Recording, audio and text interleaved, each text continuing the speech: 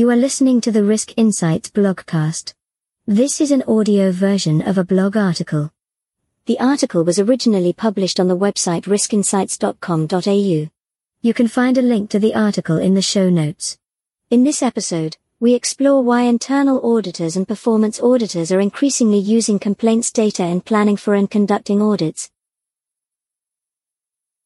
It's not often that internal auditors get the opportunity to help in identifying revenue leakage. Most audits focus on compliance matters or loss prevention. So, when the opportunity arises, we need to act quickly. Partnerships are a growing area for large service-based organizations, especially those with strong brands and established customer bases. Working with specialist service providers with adjacent or complementary offerings means that you don't have to do it yourself. You can earn referral revenue from your partners for referring your customers to them. Importantly, your customers benefit. They can easily access those services and can rely on your curation, rather than having to vet individual service providers themselves. But reconciling referral revenue can be a challenge. You don't always have the data that you need to determine whether your partner is paying you for all eligible referrals. And you can't rely fully on data from the partner. Yes, there is a trust relationship, but you need to verify the data too. Mistakes happen all the time. One of the data sources that we can use to overcome this challenge is customer feedback, including complaints and queries.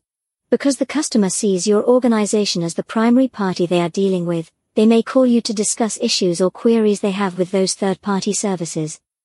This can then be used to determine whether referral revenue has been earned and paid for those customers. It's not an exact science. You can't catch all the anomalies. But it has worked for us and we've successfully used it to find potential errors. The errors are then investigated to determine root causes, helping to identify other similar errors. The result: lost revenue recovered, higher confidence in future revenue. Why are auditors increasingly using complaints data? Most auditors that use complaints data are interested in one or more of these three key benefits. 1.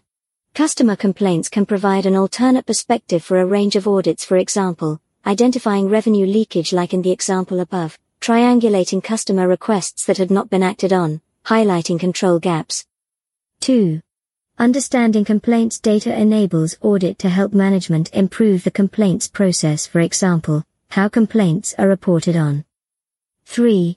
Exploring the complaints data enables audit to identify strategy achievement blockers, presuming that the strategy focuses largely on customers.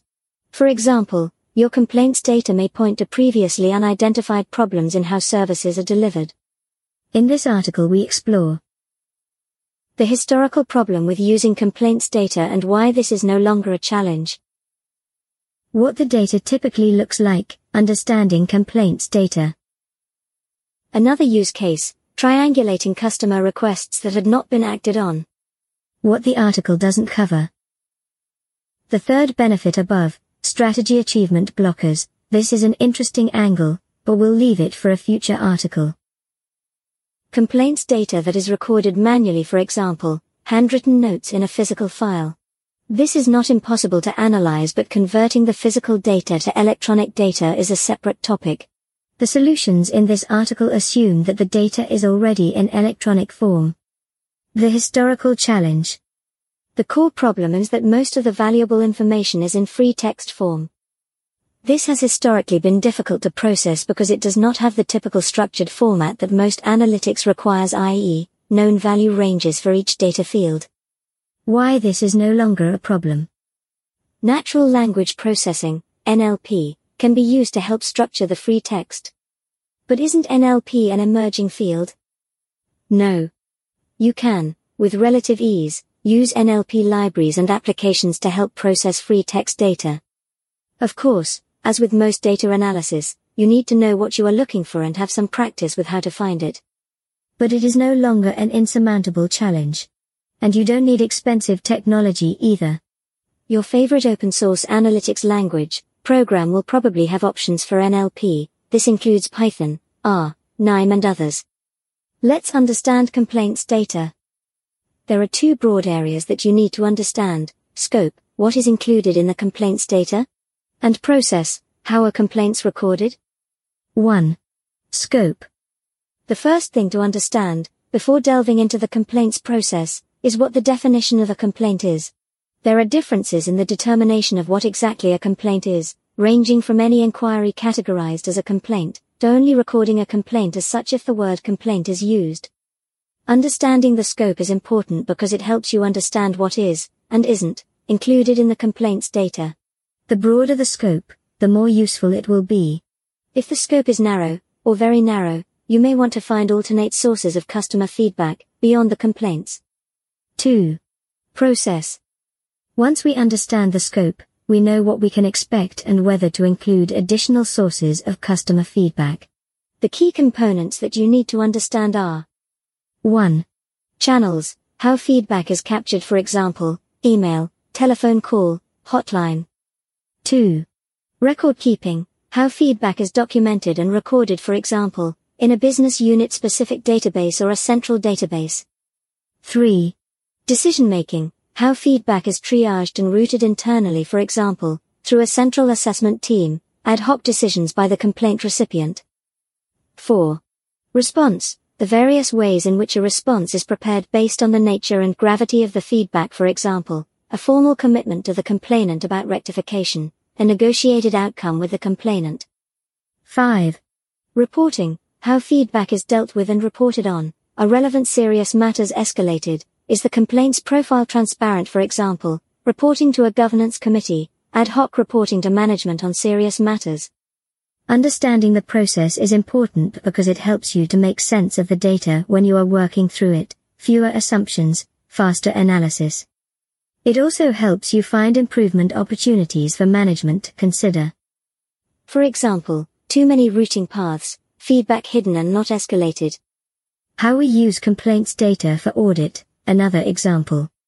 This previous article outlines how we can overcome the too many false positives challenge.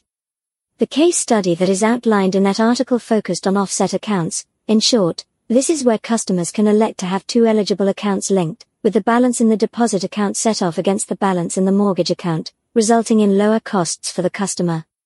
To find accounts that should have been linked, but weren't, customer feedback was one of the key data sources that we used. The concept was dead simple.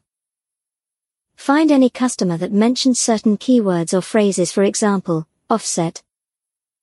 Check whether they had accounts that were eligible to be linked. Check whether the accounts were linked. Of course, we performed a range of other eligibility checks, but it wasn't difficult. Importantly, the value that was produced by audit was clear. Where to start? If the two examples above have inspired you, here are a few steps to get started. 1. Understand how complaints and/or customer feedback works. 2. Find an audit for which you may be able to use customer feedback data. It may be easy to find, or you may need to stretch your imagination a bit. 3. Experiment, the best way to learn. This article is part of the Assurance Analytics series. That's the end of this article. You can find more information and a link to the original article in the show notes. For more advice on analyzing data for audits, you can find the Data Confident Internal Auditor on Amazon, with bonus resources available at data-confident.com. The book aims to demystify the use of data in internal audits through practical, step-by-step guidance.